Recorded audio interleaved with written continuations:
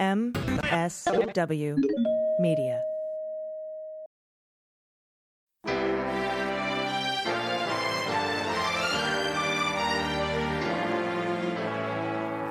So to be clear, Mr. Trump has no financial relationships with any Russian oligarchs.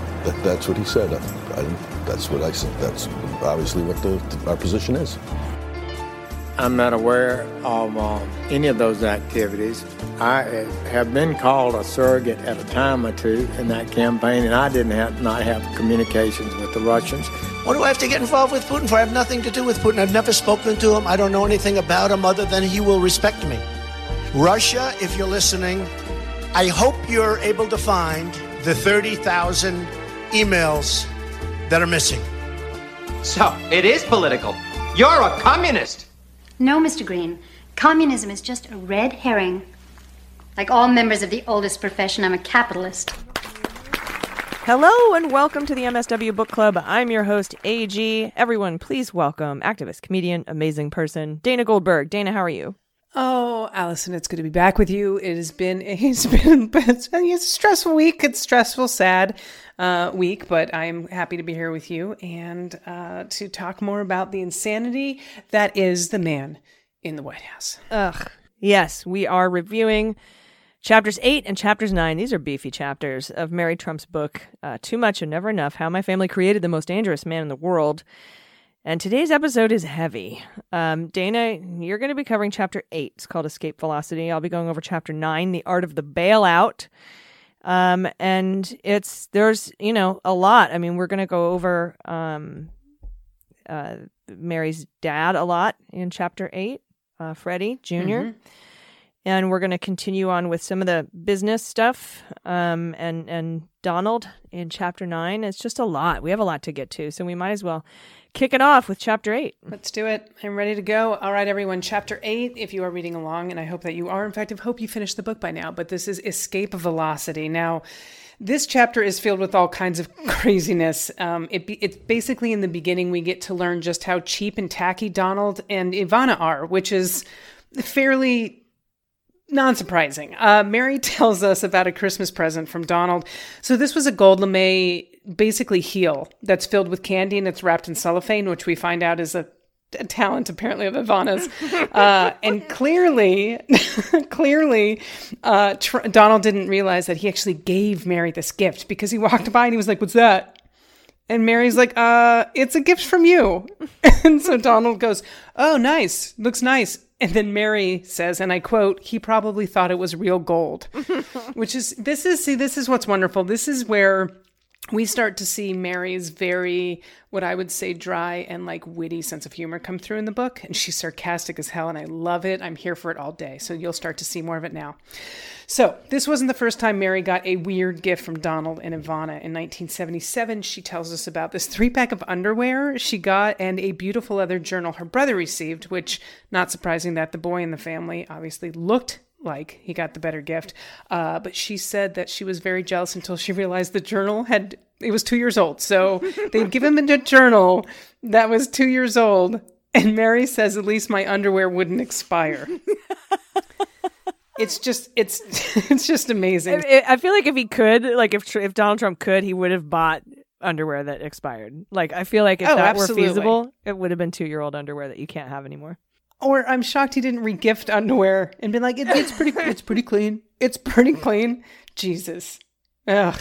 So we definitely see where Donald gets a penchant for cheap gifts in this chapter. Like giving, this is the thing. We see this now. I see it why he's like giving award-winning sports teams cold hamburgers and acting like they're gold. Like he's like, look at this. Look at this. I'm like, you have 500 cold hamburgers for people that are elite athletes. You're a moron. Anyway. You go to the White House expecting a delicious, healthy meal. I fucking got a spread of McDonald's and Arby's and shit. He's like, "I paid for this myself." I'm like, "Yeah, they're 29 cents a piece, you jackass." All right. God. So Mary goes on to say holidays in the family. Basically, they all just seem to roll together. Christmas, Thanksgiving. Mary does remember, though, Donald would always pull up like in a fancy car. Ivana was always in her furs and silk while everyone else was fairly relatively casually dressed.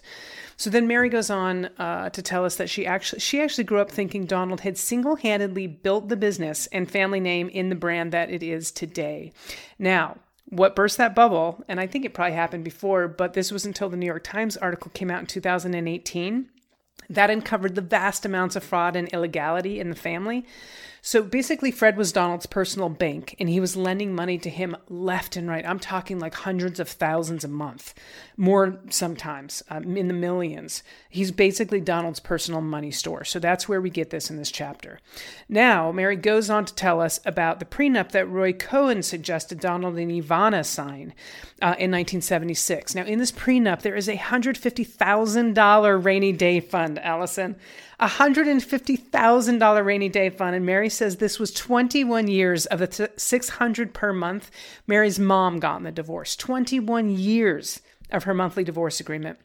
And what's interesting is both of these agreements were based on Fred's worth, not Donald's and not Freddie's, because all the money was coming from Fred. So we see again how, of course, the younger brother was favored in this situation. So Ivana became part of the power core in the family, as Mary says, and at holidays she sat with Donald near Fred in the middle of the table. This part is so telling in this chapter. And basically all the other kids were basically there, and I quote, to prop Donald up and defer to him as if no one was more important. Sound familiar, Allison? Yes. Yeah, a little bit. Those weird round tables. Mary actually explains that we see this. We see exactly, it was Donald's chief of staff. That's what they're there for. So Kelly did it for a while until Donald got rid of him, and Mulvaney does it willingly with no spine in sight. Like, it's really pathetic. Mary said that's how it worked for the sycophants. That's what I call them, sycophants, because they're fucking crazy. Okay, the sycophants. That's what it worked for the sycophants. First, they remain silent. Then they make themselves complicit by not acting. And ultimately, they find that they are expendable when Donald needs a scapegoat. It was simpler for Rob and Mary Ann to toe the party line, which, of course, we see Republicans in Congress doing every single day. This guy has been doing this for decades. Now, the chapter bounces around a bit. At this point, we cut back to one of the Christmases where Mary was regifted a basket of goodies. And this is so funny because there's actually a place in the basket. You can tell something lived there next to the crackers and the salami, which was clearly caviar that had been taken out of this gift basket, covered in cellophane because Ivana apparently has an affinity for it. But what she remembers about this holiday is that Mary... and I love Mary for this. She is a self-proclaimed nerd. It's one of my favorite things about her. She's no qualms about it. Well, Ivana had seen Mary's latest copy of Omni, sci-fi magazine, and Ivana said to her, I will introduce you to Bob Guccino, who is basically the publisher of Omni. So when Mary was so excited, she went to go tell her dad about this. The dad was like, I'm sorry, who? And she told her. And her dad goes, they want to introduce you to the publisher of Penthouse? So needless to say, Mary didn't think that was a good idea after that, because Fred obviously didn't either. But we see just like how sleazy Donald and Ivana and this has been for years. I mean, whatever. All right. Then we shift back to the gifts from Mary's mom. And the reason I want to spend some time on these is we just get to see the propensity of this family and how they really start to treat Mary's mom. So when all the other kids were getting really nice things for the holidays, Mary's mother received regifts. Like there was a handbag with a used Kleenex in it from the, it's just, they're disgusting. And we also see in this chapter that Mary's mom has become more and more of a shell of herself. There was a holiday where she had basically disappeared and Mary went to go find her, and she was sitting in the kitchen just sort of in a state. And Mary just sat with her and supported her. But we see this happen. She's becoming a shell of herself as her husband grows more and more ill, and the family's indifference to her becomes more clear.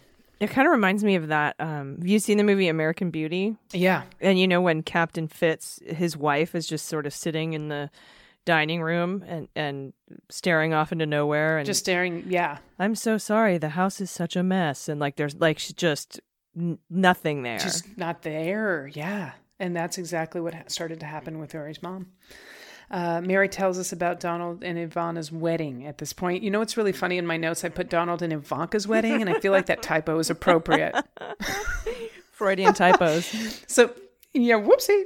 So Mary's telling us about Donald and Ivana's wedding. Now, Mary's dad wasn't there. And of course, Donald lied and told everyone, well, he wanted him to be there. He was going to be his best man. He was going to give the toast, which was filled by another family friend.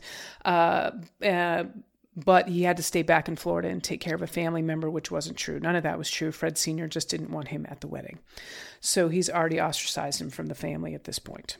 Now, there's an amusing anecdote in this chapter where Mary says, as Donald was scouring the city for foreclosures after this, Mary was losing tens of thousands of dollars every week playing Monopoly. That's my favorite. So she sucked at it. She says it. She sucks at it. Mary literally says she thinks it was the great joke that the niece of a real estate tycoon sucks so badly at real estate. And then she goes on to say, and I quote, "It turns out Donald and I had something in common after all." I'm telling you, her wit, the sarcastic, biting wit, it's one of the reasons I love her so much.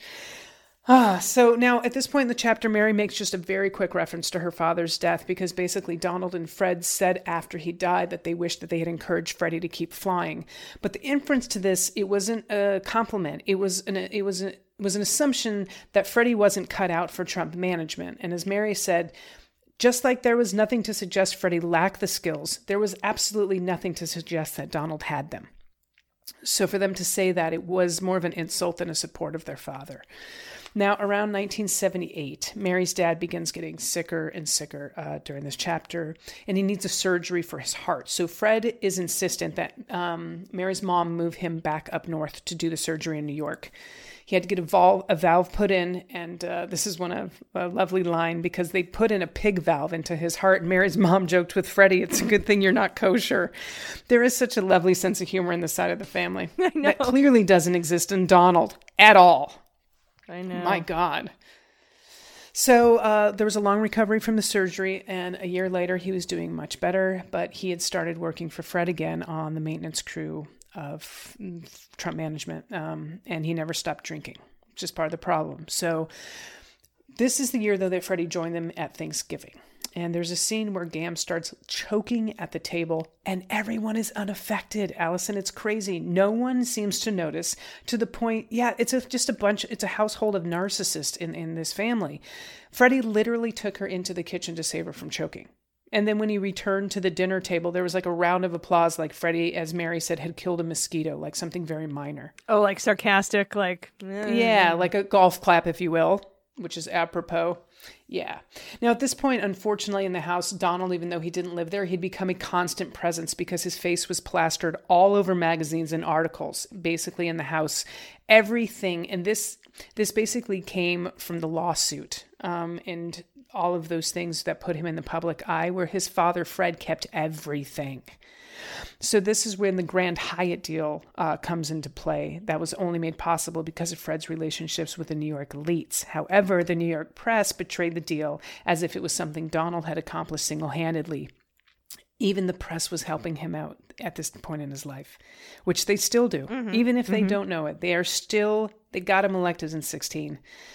God forbid they don't do this again. So now, beautiful hotel, Grand Hyatt opens, and Freddie wants to throw Mary's Sweet 16 party there, which is such a sweet sentiment. Donald agrees to do it, which is shocking that he would agree to do that. And this is what it kills me. He offered him a discount. Yeah. He offered him a discount, his brother a discount, to throw his niece's Sweet 16 party. He's such a douche, Allison. You can't just do it, like, for free. There's a lot of that in this book, like, where they're like, oh, we'll give you a good price on that apartment that I own. Or, It's just so gross. So gross. In fact, you know what Mary says is that Fred was annoyed because at Freddie for even asking him to have the party at the hotel. He was chastised, basically saying Donald's too busy for this shit. So it turned out after Freddie had stood up to him, he did get to throw the Sweet 16 party. Now at this point, and we can all imagine this scene, Donald walks in, he spreads his arms and he says, "Isn't this great? Everything is great. Look at this. Isn't it great?" So he had no desire to be there for his niece. He just wanted to prop up the hotel the entire time. And it was noticeable because even Mary said when he left, her friends were like, "What the hell was that?" This podcast is sponsored by BetterHelp. If there's something interfering with your happiness or is preventing you from achieving your goals, I've had struggles with anxiety and post-traumatic stress, there is BetterHelp. They want to assess your needs and match you with your own licensed professional therapist. It's an incredible service. It is licensed professional therapy done securely online. You can start communicating in under 48 hours with your matched professional therapist. It's not a crisis line and it's not self-help. There's a broad range of experts available, which might not be locally available in your area. So that makes this wonderful. And you can log in and have weekly phone sessions scheduled or video sessions. And you can reach those experts from anywhere, from the comfort of your own home even. The services are available for clients worldwide. You can log into your account anytime and send messages to your counselor, and you get timely and thoughtful responses. And it's absolutely just one of the best services I've ever used. And they're committed to facilitating great therapeutic matches at BetterHelp, so they make it easy and free to change your counselor if you need to. It's more affordable than traditional offline counseling, and financial aid's available. BetterHelp wants you to start living a happier life today. So visit betterhelp.com/MSW Book Club. That's BetterHelp, H-E-L-P, and you can join the over 1 million people who have taken charge of their mental health with the help of an experienced professional. In fact, so many people have been using BetterHelp that they're recruiting additional counselors in all 50 states. Special offer for MSW Book Club listeners. You get 10% off your first month. Just go to betterhelp.com/MSW Book Club. Again, that's betterhelp.com/MSW Book Club. So in the summer of 1981, Mary Ann put Freddie into rehab. They needed to help, and they did. The problem is, when she picked him up a month later, she brought him right back to where he was living with his father in Gam. He relapsed the next day. He started drinking the next day. He had lost everything. Eventually, all he had was his parents, and they resented it. Freddie's very existence infuriated Fred. So, unfortunately, Fred had no ability to see beyond the circumstances he actually created. He created this situation. It was created off of the power he had, basically. Fred did this. After that summer, though, Mary announced that she was going to go to boarding school. In the chapter, Mary said, it's all of these things about sports and scholastic and all of these things, how great this school is. But it was basically she needed out. She needed to get away, and she wanted to do it quickly. So Freddie told Mary she needed to get permission from her grandfather, which was very weird because basically the money was going to be coming from Freddie's trust. So it didn't even make sense that she had to ask her grandfather. But Mary and her mom went to see Fred. And of course, Fred didn't know why she would want to go away to boarding school. It was weird that she had to ask her grandfather for the money because it was coming from Freddie's trust fund. So at this point, Freddie stood up for her daughter, which is rare. Very rare in this family. And then this is where it starts to get a little more pulling on the heartstrings. The day before she left to boarding school, Mary went to see her grandparents to say goodbye to her dad, where he was living, as we know. Now, she went around to the back, and Gam answered the back door, but blocked her from going in, which is really interesting because Mary wanted to go in and, do what she normally does. And Gam wouldn't let her. She said Freddie wasn't home, which is really interesting because, of course, this confused Mary as she had agreed to say goodbye before she went to school. And she could actually hear a radio coming from her dad's room. So it's just a really sad, sad scene. Yeah. Mary said, basically told Gam, have Dad call me. And she went to go hug her grandmother, and it was stiff and cold. And there wasn't much there. And Mary rode her bike home, and she says her dad never called. So we can all... We all know what that means, but there's more that happens between now and then. At this point, we cut to Mary watching a movie at her new school. There's actually a very funny anecdote right here before we get into it, but apparently, the school had went to like a movie night, and they went to go have a movie. All of a sudden, the projector stops, the lights go on, because the movie that they were supposed to have was accidentally replaced by a movie containing a very early rape scene. And it's this college that was not supposed to be in there. So the lights are up. The faculty's freaking out. What's interesting is during the chaos of this, Mary sees one of her teachers walking toward her. So this teacher's also a friend, and Mary obviously was concerned. The teacher told her she needed to call home, and she did. First, she called home. There was no answer, and then she called her grandparents, and really didn't think that there was any sort of a problem at this point, especially when Gam answered, because she knew at this point that it wasn't Gam, which is great. Nowhere in her mind did she think it was her dad. Fred said that Mary's mom had just left, so Fred told Mary, your mom just left, and she'd be home soon. Why don't you try and give her a call in a little bit? and basically told Mary that Freddie was taken to the hospital, but it was nothing to worry about. You know, sort of like COVID. It's nothing worse than the flu. Don't worry about it. Everything's fine. Mary challenged him, and which never happened, asking Fred if it was her dad's heart. And that just didn't happen in the family. Fred got very cold and basically told her to go to sleep and call her mom in the morning. Mary immediately called her mom, and this time Mary answered. Mary's mother answered. And Mary's mom told her father had had a heart attack, and Mary's dad had died. So this was September 26, 1981.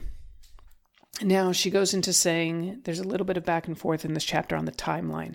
So Mary's telling us basically on September 26, 1981, someone called the ambulance.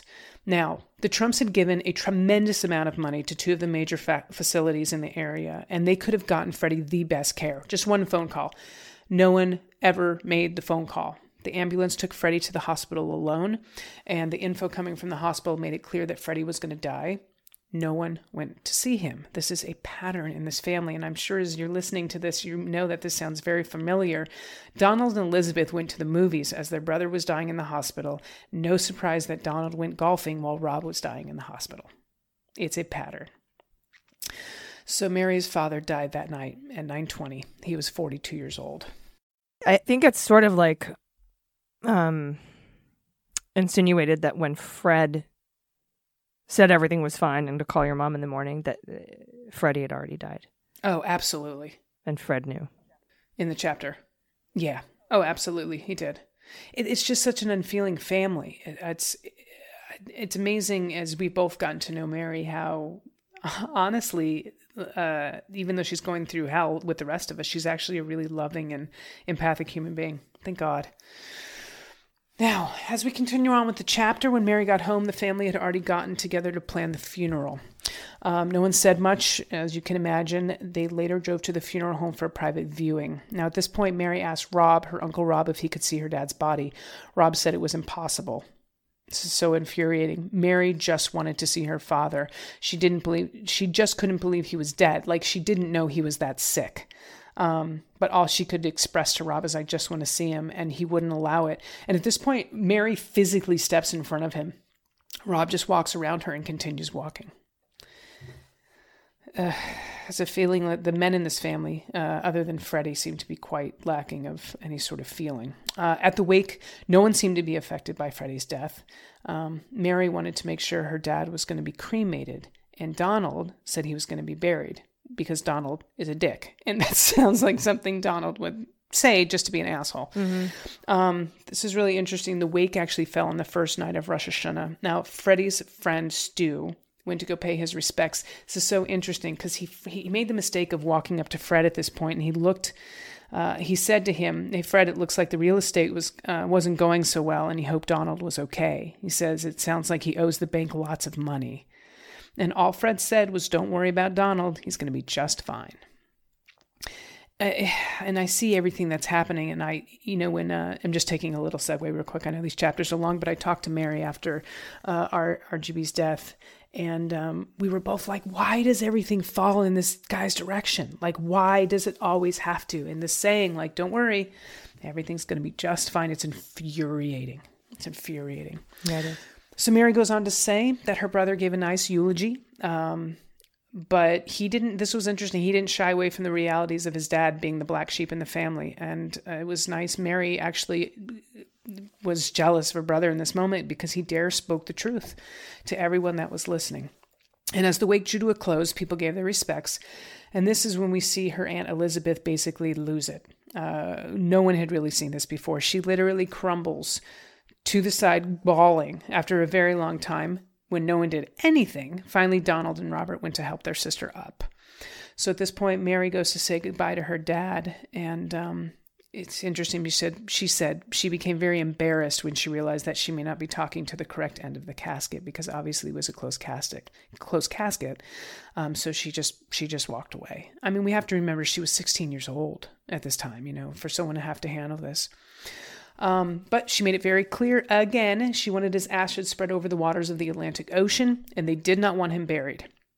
So Fred refused to have his ashes taken to Montauk, which, as we know, he was very upset about that place. He didn't like what it stood for. He didn't like that he spent time there. He didn't like the flying, any of it. So he refused to let that happen.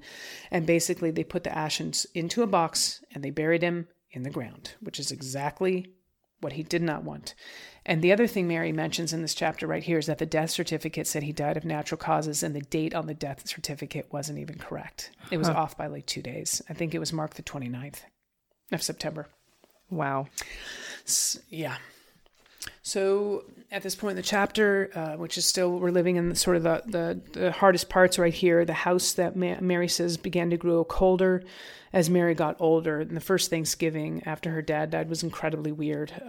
Rob basically, Ivanka at this point was a baby, and he was there, and Rob basically inferred that the birth of Ivanka had made up for the death of Mary's dad. God. And it was, basically like in with the old, out with the new is what Mary said, that she just assumed Rob was trying to relay. And with no surprise, Fred and Donald seemed completely unaffected that Freddie wasn't there.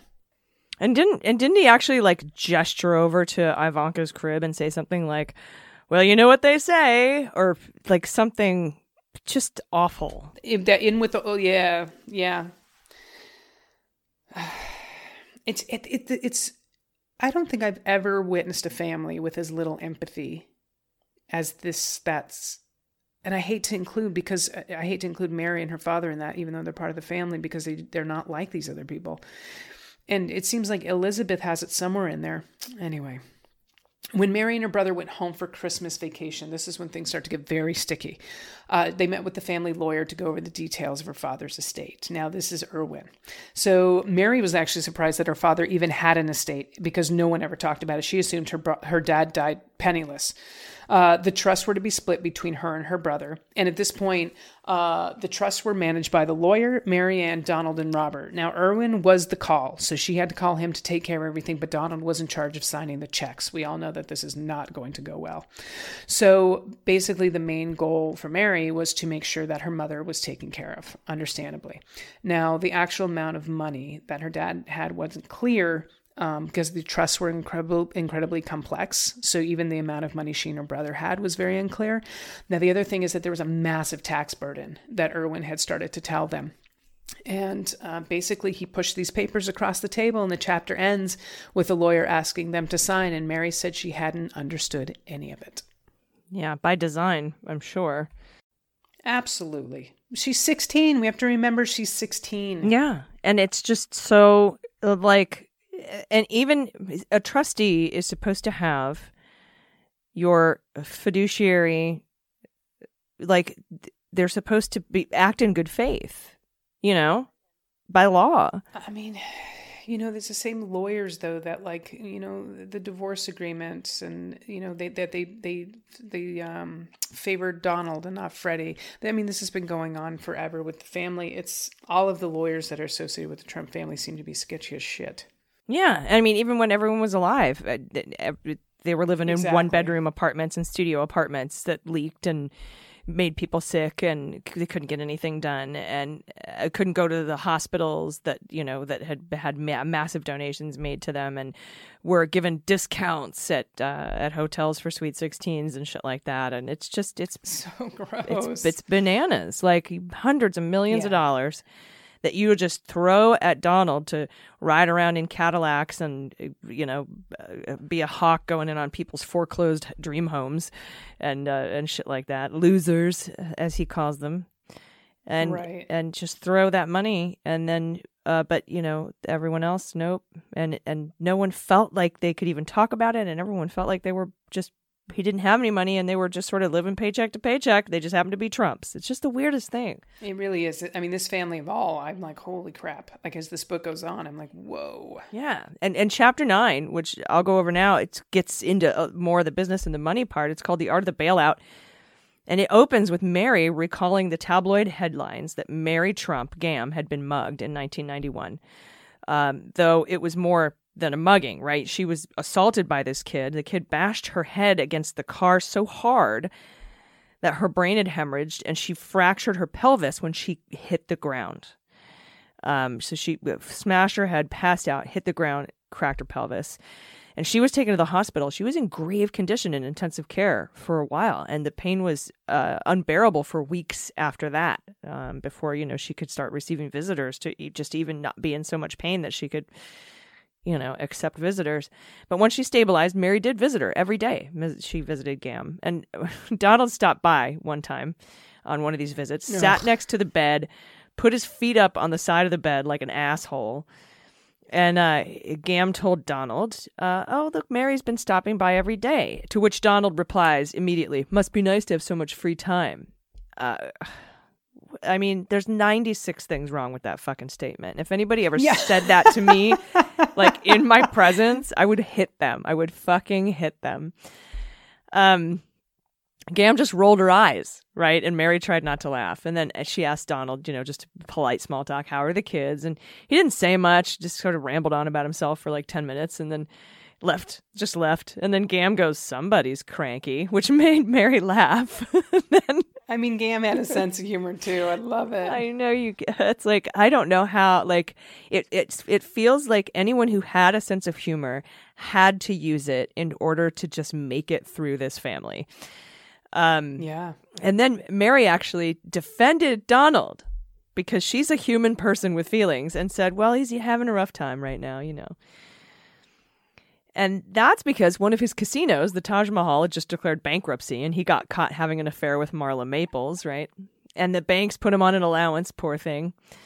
And he had just tried to publish his second book, The Art of Survival, which you've never heard of because no one bought it. My favorite thing about the casino issue is the reason the Taj Mahal failed is because he built a casino next to it that was competing and taking all of its business. He's just a moron. He's fucking stupid. And they talk about that a little bit, but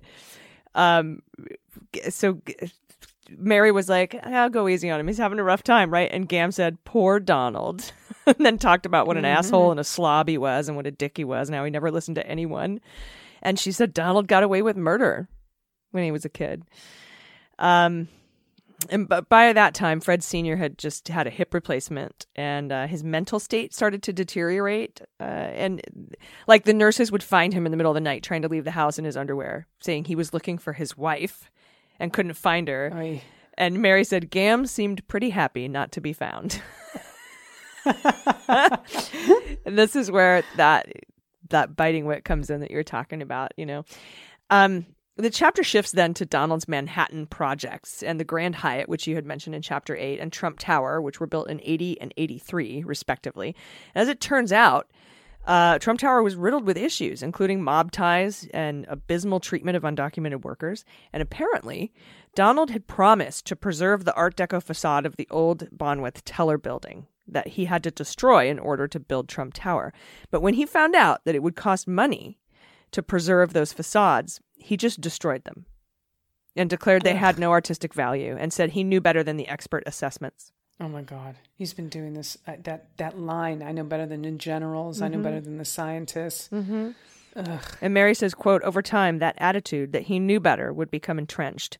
As his knowledge base had decreased, his claims to know everything have increased in direct proportion to his insecurity, which is where we are now. And you're right, he does. He says he knows better than the generals. I know better. Only I can fix it. I know better than the FDA, the CDC, the HHS, intelligence agency. Anything with letters, Donald knows better. Right. He probably doesn't know what any of that stands for, but he knows. None. But the list goes on, right? And so Donald decided to get his gaming license in 1982, though Fred was against it. He wasn't into the idea of casinos. And it was at that time Marianne asked Donald to ask Roy Cohn to call in a favor. And she went from assistant district attorney in New Jersey to a judge in the U.S. District Court in New Jersey. And Donald then bought Harrah's in 84 and Trump's Castle in 85 because it's super smart to buy casinos to compete with your other casinos. Like you Sorry, said. I jumped on that one early, but it's just like, it was the point where I was like, God, he's such an idiot. I know. But like he thought that because Fred, his dad was buying building in Brooklyn. Yeah. That, oh, hey, money times 3. He can't think beyond anything. He just, he just doesn't, he can't play that kind of chess game in his head. He just doesn't have that sense. You know, it's interesting too, because in this whole casino deal, and Mary doesn't write about this in the book, but those of us who've fallen, this is when he started to get in trouble with the law, because he started to get in trouble with, he knows exactly how campaign finance laws work, because he was getting in trouble with campaign finance during this time by bribing politicians and stuff. So it's really interesting. Mary doesn't necessarily write about it, but if we follow his career, that's why when he always says, "Oh, I didn't know that was illegal." Yeah, you did. Every single time you did. You totally did, because you did it and were investigated for it. And you know, there's been a lot of speculation out there as to why he's never gotten in trouble for all of the crimes that he's committed over the decades. And there are people, and I tend to agree with them, that say that he might have been a criminal informant. Ah, interesting. And he might have a file as being an informant for the feds for a long time. But we'll see. Anyway, Donald, so he bought Harrah's in 1984 in the castle, right? In 1985. But Mary says, quote, "By then, Donald's ventures carried billions with a B in debt. And despite that, he bought Mar-a-Lago in 1988 and a $29 million yacht to boot the same year. Then in 1989, he bought the Eastern Airlines shuttle for $365 million. And in 1990, he had to issue $700 million in junk bonds at 14% interest to finish the Taj Mahal, because he's a smart business move, you know. But Donald didn't understand and refused to learn that owning and running casinos were vastly different from owning and running rental properties in Brooklyn, from the business model and the market to the customer base and the calculus involved. Because he couldn't see that glaring distinction, it was easy for him to believe that more was better in Atlantic City. So he's just dumb. He's just fucking dumb. It is. It is just dumb. I mean, it's like owning a taco, joint and opening up another taco joint next to it, not understanding why one of them's making half what it used to make. He's just not. But your overhead's double now, right? It's right. So fucking stupid. Now you're paying for two places, and there's still only the same amount of people eating tacos in the area. Ugh. And Mary couldn't figure out, Mary was like, why are the banks and investors fucking still lending to him? Why aren't they objecting? But nobody said no to him. Like you said, everything is going his way. And by August, Surviving at the Top was published. That's the one that became The Art of Survival. And the timing was enough to qualify as parody, Mary says. Because it was called Surviving at the Top. Oops, The Art of Survival. Let's call it that instead. And right around then, Donald had missed a $43 million payment on Trump's castle. And this is when his dad sent a driver to buy $3.15 million in chips with no intention of gambling with them. And Fred would eventually have to pay a $30,000 fine for violating the gaming rules for Gaming Commission for unauthorized lending. But it was too late, right? The three casinos carried nearly $100 million in debt because they were cannibalizing each other's business. And that's when the banks put him on an allowance. That's the allowance that you talked about, the allowance I mentioned a minute ago, $450,000 a month. And he had to check in weekly with the banks to show he was trying to sell some of his crap, right? Like, sell the yacht, Donald. Okay. And then you never fucking sell the yacht. And they also agreed to cover his operating expenses at the casinos. Here's $450,000 a month. We'll cover your operating things. Don't just stop doing stuff. Basically. AG, I find myself an intelligent woman. I don't understand why the fuck Donald would be on an allowance from a bank in the first place. Like, what are they getting out of this? He's clearly losing money left and right. Probably massive interests and then debt payoffs from private hedge funds that are funded by Russia. But oh my God. That's all speculation. That's a different podcast called The Daily Beans. You should check it out. But that, Mary says, quote, "That's almost $5.5 million a year for failing miserably." I mean, if I could just get half of that to fail miserably, I'd be very happy. I would take, there was a thing here in San Diego. We have the La Jolla. We have Seal Beach, right? Which is where the seals spawn and shit and do their thing. Spawn, fuck, I don't know, whatever seals do. Doesn't sound like you like seals very much. I love the seals, and the seals deserve that beach. Right. But the La Jollans, the very rich La Jollans, want that to be for their kids. right? Like, get the seals off the beach. So for decades now, just should humans and seals share the beach? Are we going to get rid of the seals? And eventually, somebody said, one of the mayor, I don't know, somebody, fucking King of La Jolla, was like, we've decided we're going to take the seals off the beach and give it to the people. And the contract for removing the seals from the beach was $1.6 million. And my friend Sonia and I said, oh, dude, I bet we could do it for like $100,000. And so we were like saying like we could put together a business proposal and just pictures of her and I. And we would say, look, do you see any seals around us anywhere? We are so good at not having seals around us that you should, and we'll do this for $100,000. So, oh my God. It reminds me of a kid's joke. Why do elephants paint their toenails red? To hide in the cherry tree? Yep. Have you ever seen an elephant in a cherry tree? No. It must be working. I love your punchline delivery. It must be working. Oh my God. I love kids' jokes. I know. Me too. I do too. They make me laugh. Yeah. Like, why did the bumblebee wear a yarmulke to the garden party? Why? He didn't want anyone to think he was a wasp. That's hilarious. Okay, this is my favorite one because it gets funnier. I think it might get more funny as you drink, but I think it's just hilarious. This turtle got jumped by 3 snails, and when the cops asked him what happened, he goes, I don't know, it all happened so fast.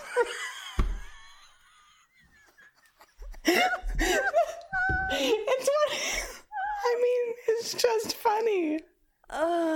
You guys were sober, by the way. Totally, 100%. I mean, not always, but like right now. Not always. Hey everybody, it's AG for the MSW Book Club, and I love sleeping. Sleeping and reading the news are tied for my 2 most favorite activities, and I know we all have trouble sleeping from time to time. At first I thought I was losing sleep because I was reading the news, but as it turned out I had a mattress made for someone else. Helix Sleep to the rescue.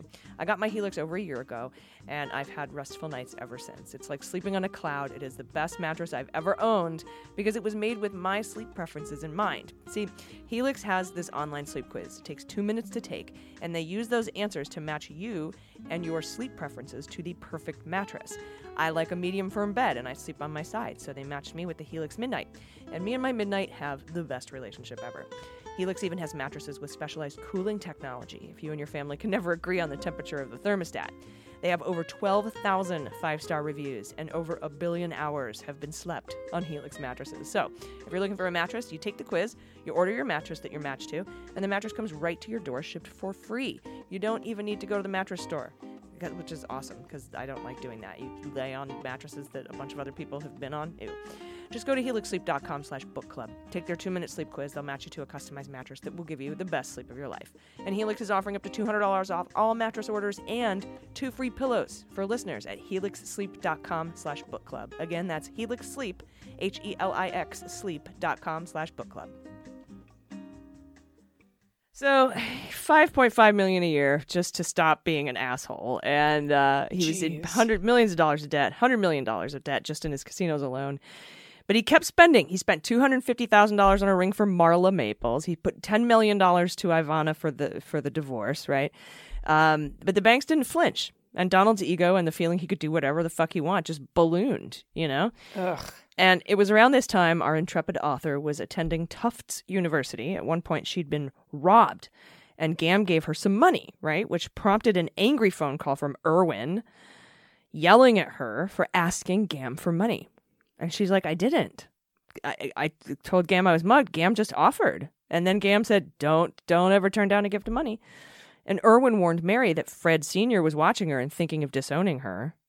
And he was pissed that he couldn't read the signature she endorsed checks with. So she had to change that and play, quote unquote, the game, whatever the fuck that means. The family was, she says, more like a bureaucracy than a family. And that kind of holds true with all the lack of emotions. But even at work, like if somebody, there's more emotions where I work than in this bureaucracy. And there's not a lot. Yeah. But it's at this point that we learned that Donald was Mary's trustee. And by now, Donald was on his bank allowance, and no one would lend him any money. But Donald blamed the economy, bad luck, and the banks. Never himself, right? He never blames himself for anything. Of course. Of course not. Roy Cohn taught him that. Never accept responsibility, blame the other guy, deny, attack. And this is just like his dad blamed steeplechase on Freddie, right? So Fred knew all of the games Donald was playing because he taught him how to play them. Lying, cheating, bribing politicians, those were all legitimate business practices in Fred's eyes and became such in Donald's eyes too.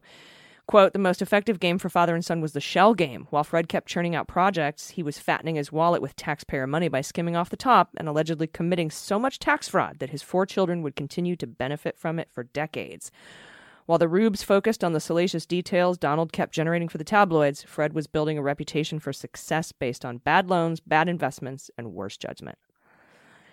But while Fred actually ran an income-generating business, Donald only had his ability to spin and his father's money to prop up an illusion, Mary says. So it got to the point where neither of them could face financial reality. And Donald's belief that no matter what, he would be okay was fortified, right? That was sort of shored up there. And that guaranteed Absolutely. Donald would never change because he didn't need to, right? And, quote, it also guaranteed a cascade of increasingly consequential failures that would ultimately render all of us collateral damage. Ugh. Jesus. And then next here in the chapter is the story of the codicil. Donald approached his lawyer, Erwin Durbin, and his accountant, Jack Mitnick. Jack and Erwin Durbin. Durbin and Mitnick. Fuck you. I know they all have horrible names too. Anyway, Yeah, they're gross. And Donald wants to draft a codicil to Fred Sr.'s will that would put Donald. This is like an addendum, like an amendment, I guess. It would put Donald in total control of the estate when Fred died. And as much as I hate Fred Sr., these 2 assholes approached him with this like it was his idea and tried to get him to sign it. And he's falling into dementia. But Fred was having more of a lucid day that day. He didn't understand what was happening, but he was pissed and he refused to sign it. And Gam told the other kids. And Mary Ann had one of her husband's colleagues look at this codicil, and Donald's scheme just unraveled. And it was then that Fred rewrote his entire will, making all 4 siblings executors. So Donald tried to pull that shit on his... He overplayed his cards, and I'm praying he does that now. You know what I mean? He gets to a point where he gets so greedy that he overplays his cards, and someone says, nah, and things fall apart. I'm really hoping that somehow that happens with this. It hasn't, though, right? Like, he overplayed his cards, withholding funds to Ukraine that were appropriated by Congress against the law. Right. And True. And he was acquitted in the Senate for that. The Mueller investigation, just hundreds and hundreds of pages of collusion, 11 accounts of obstruction of justice, off the hook. Like, he just keeps getting away with everything, and it's continuing in this presidency, and it's hard to watch. And apparently, at some point, well, the chapter ends with a story about Donald hiring Mary to ghostwrite his next book, The Art of the Comeback. And this is one of those stories, Dana. Again, this really highlights Mary's wit that you spoke about earlier. And apparently Trump got a letter from Tufts University asking for money, and Mary wrote it, right? Asking for money for Tufts, and called her up and said, you should ghostwrite my book. And first of all, told her about the letter, and she's like, oh my God, I'm sorry they sent you that. That's rude. That was for alumnus, not you, just because you're my uncle. Sorry about that. He's like, no, this is great. It's a great letter. And I want you to ghostwrite my book. And she realized later why he liked the letter. It's because Mary was really gifted at making other people look really good, So she got an office and a desk at Trump Tower and Trump Organization. One of the guys in the office said he would drop off, one of the guys in the office said he would drop off folders of material that she could work with, right, on her desk. I'll just bring you folders of stuff and put it on your desk. Though she wasn't sure what the book was even supposed to be about, outside the broad inference of the title, The Comeback, right? She said here, I hadn't read his other books, but I understood a lot about them, and told Donald that she wanted to return to the seriousness of the second book. As she said about, quote, trying to explain how, under the most adverse circumstances, he had emerged from the depths victorious and more successful than he'd ever been. He was about to file for his 4th bankruptcy, by the way. I mean, whose goal isn't for success to file by that time their 4th bankruptcy? It's only his 4th. There would be more to come. So he was still on so she would stop by Trump's office every morning, Donald's office, and he'd usually be on a call saying something gross about women or talking about golf. Much excitement. And he'd be looking through newspaper clippings about himself that people were paid to gather for him on a daily basis. So there was a meeting, I'm sure, where Trump was like, every clipping, everything you find about me in the newspapers and the tabloids, bring it to me in a folder every morning on my desk at 8 a.m. Thank you. And then he would just sit and rifle through the folder of him. And then he would take a felt marker and write like what he thought to be witty comebacks on these articles. This is kind of reminiscent of the hurricane map that he drew on. But he would ask Mary, how awesome is this comment? Like, look at my reply here. But like, so it's like Twitter. It's like sharing Twitter replies or subtweeting, but with articles and a felt tip pen. And she was struggling to come up with any substance for the book when Donald called her one night and said, "Hey, I've written some things. I have a few pages. It's really good. You should have it." I wish that she had saved and had printed and released to the general public, because that would have been fucking magic. I wish it were somewhere. What she got was 10 typewritten pages, which was clearly a transcript that he paid someone to type out of a recording that he had made of himself, which was just an incoherent stream of consciousness. She said it was an aggrieved compendium of women he had expected to date, but who, having refused him, were suddenly the worst, ugliest, and fattest slobs he'd ever met. The biggest takeaways were that Madonna chewed gum in a way Donald found unattractive, and Katarina Witt, German figure skater who had won 2 gold medals in 4 world championships, had big calves. I stopped asking him for an interview. Oh, God. I know. No one treats women better than I do. No one respects women more than I do. Gross. At one point, Donald asked how Mary's mom was doing because he hadn't seen her in 4 years because Ivana refused to go to the house if she was there. And then he said, "I think we made a big mistake continuing to support your mother. It might have been better if we'd cut her off after a couple of years and she had to stand on her own 2 feet.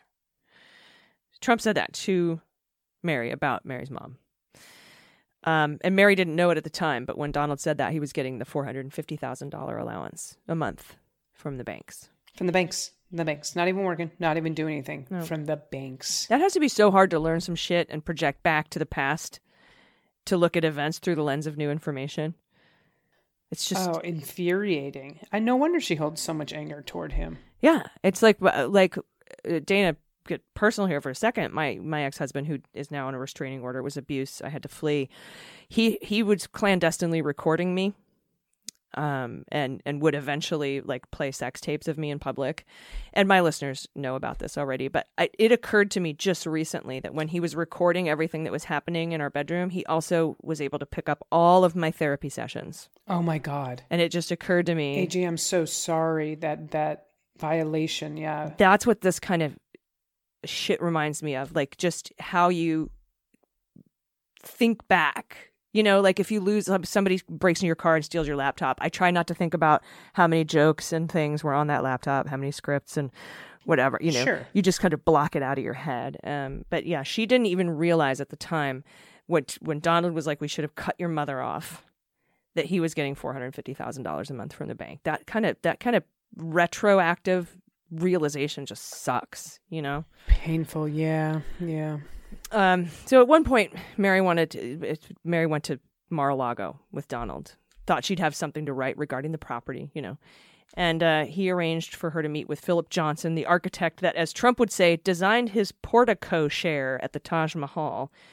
Turns out what Donald was trying to say was porte-cochere, which is French for carport. Portico share. He's just so unrefined and tacky, and nouveau riche is disgusting. Oh, God. Donald and Mary flew down to Mar-a-Lago on his plane. Donald was like, what do you think? What do you think? Sound familiar? Like gesturing to the plane. She's like, it's great, Donald. She goes, I knew the drill. It's great, Donald. Everything's great. And here's the thing. On the plane, people would bring Donald envelopes that he would open and then toss on the floor when he was done. And someone would come and pick them up and put them in the trash over and over and over again. And Mary had to move and turn around so she didn't have to see that. It upset her to watch him treat people like that. And when they got to Mar-a-Lago, she talks about how she was hanging out at the pool. She was in her bathing suit walking around because it's kind of like a casual resort. And Donald said, "Wow, you're stacked." And added, Mary says, "Unfortunately for the book, that was about the only interesting thing that happened during my entire visit to Palm Beach." But how she got embarrassed, she turned bright red. Like, how gross is that? He's a creep. I mean, there's the news coming out that he was on one of the logs to Jeffrey Epstein's island. We know this. He's a creep. He's a sexual predator. He's a creep, and he's like this with his own daughter. Yeah, of every female in the family that's younger than him. Yeah, I would say if she weren't my daughter, I'd be dating her. Like, ugh. Yeah. Who? Anyway, they left Mar-a-Lago, went back to New York. Mary could tell Donald was getting pretty sick of her asking for an interview. So instead, he just gave her a list of names to speak with. She spoke to them. They were like casino presidents and shit. And they just gave very canned, shitty answers. She just didn't have anything to work with because there's nothing fucking there. And that's when Donald told her that the editor wanted to meet with her. And that's when they fired her. She went to lunch. They fired her. She pushed back a little. And the editor said, "You can't, it wasn't good. You can't expect to play a Mozart concerto the first time you sit down at the piano," she says, as if I had just learned the alphabet the day before. And she pushed, like, Donald says he liked what I had so far. And that's when the editor said, "Donald hasn't read any of it." And then Mary says, to end the chapter here, she says, "I stopped at the office to clear out my desk. I wasn't upset. I didn't even mind that Donald had someone else fire me. He never fires people himself, right? Despite his depiction on The Apprentice. He had, like, Sessions fire McCabe. He had Comey fired over Twitter. He never fires anyone himself. He's too much of a coward." But she says, even though he had someone else fire me, the project hit a wall. Besides, after all that time I had spent in his office, I still had no idea what he actually did. It's just unbelievable, too. And now that Mary's written her own book and she sold more copies in one day than The Art of the Deal sold in 29 years. Do you think Donald may have wanted to keep her on board to write this book? He might have sold some copies or might have actually gotten, I mean, come on. Anything, right. I imagine, you remember we were talking in an earlier chapter about the house, the library in the house, which didn't have any books on the shelves. It was just pictures of Donald. I would just take so many copies of Too Much and Never Enough and just put them all over the bookshelf. I would just sneak in one day and just do that and just sort of leave. When I interviewed Mary, I said, and I mentioned the record it broke, and I said, it's got to be under Donald's skin, and she's like, I don't even think he knows about that. I don't think people are allowing him to have that information. They're trying to keep him from it. I said, are you kidding me? He's researching the numbers day and night. He absolutely knows that your book has sold more in one day than his has in 29 years. And she started laughing. She goes, yeah, you're probably right. God. Well, those are pretty heavy chapters, man. Yeah, y'all get a palate cleanser, look at some kitten videos, whatever you need to do. But two of the heavier chapters in the book. But just know we've got some more humorous lines coming up in some later chapters. And she's so funny. But you know what? He's a fucked up man, and it's a fucked up family. So this is the book we've gotten into. So just strap in because we're going to keep going next week. It's like we're already on episode 4. We gotta keep going. We gotta finish.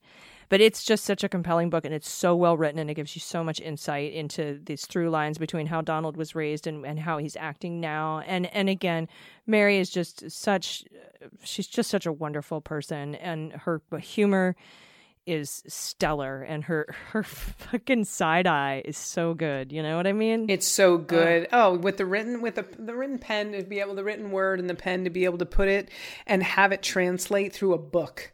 And you're like, oh, God, that was so good. That line was so good. I can appreciate it. We can all appreciate it. Yeah, me too. All right. Well, thanks. This has been another installment. We will have episode 5 for you next time. We're going to do chapters 10, 11, and 12. So if you haven't read the book or you're reading along, that's what we're going to cover next week. And it's been great. Any final thoughts on great for to speak with you and cover this incredible book, but boy, you're like, things are stellar. No, I mean, final thought, we've had a hell of a week. And 2 weeks now, and just take care of yourself, breathe, take care of each other. I know that AG's you're going to echo some of that, but just remember what you can do. Keep phone banking, keep getting the word out, keep getting new voters out to vote, and just try and keep some hope. Try and keep some hope alive if you can. Absolutely. And until next week, until we talk to you again, please take care of yourselves, take care of each other, take care of your mental health, and take care of the planet. I've been AG. And I've been DG. And this is the MSW Book Club.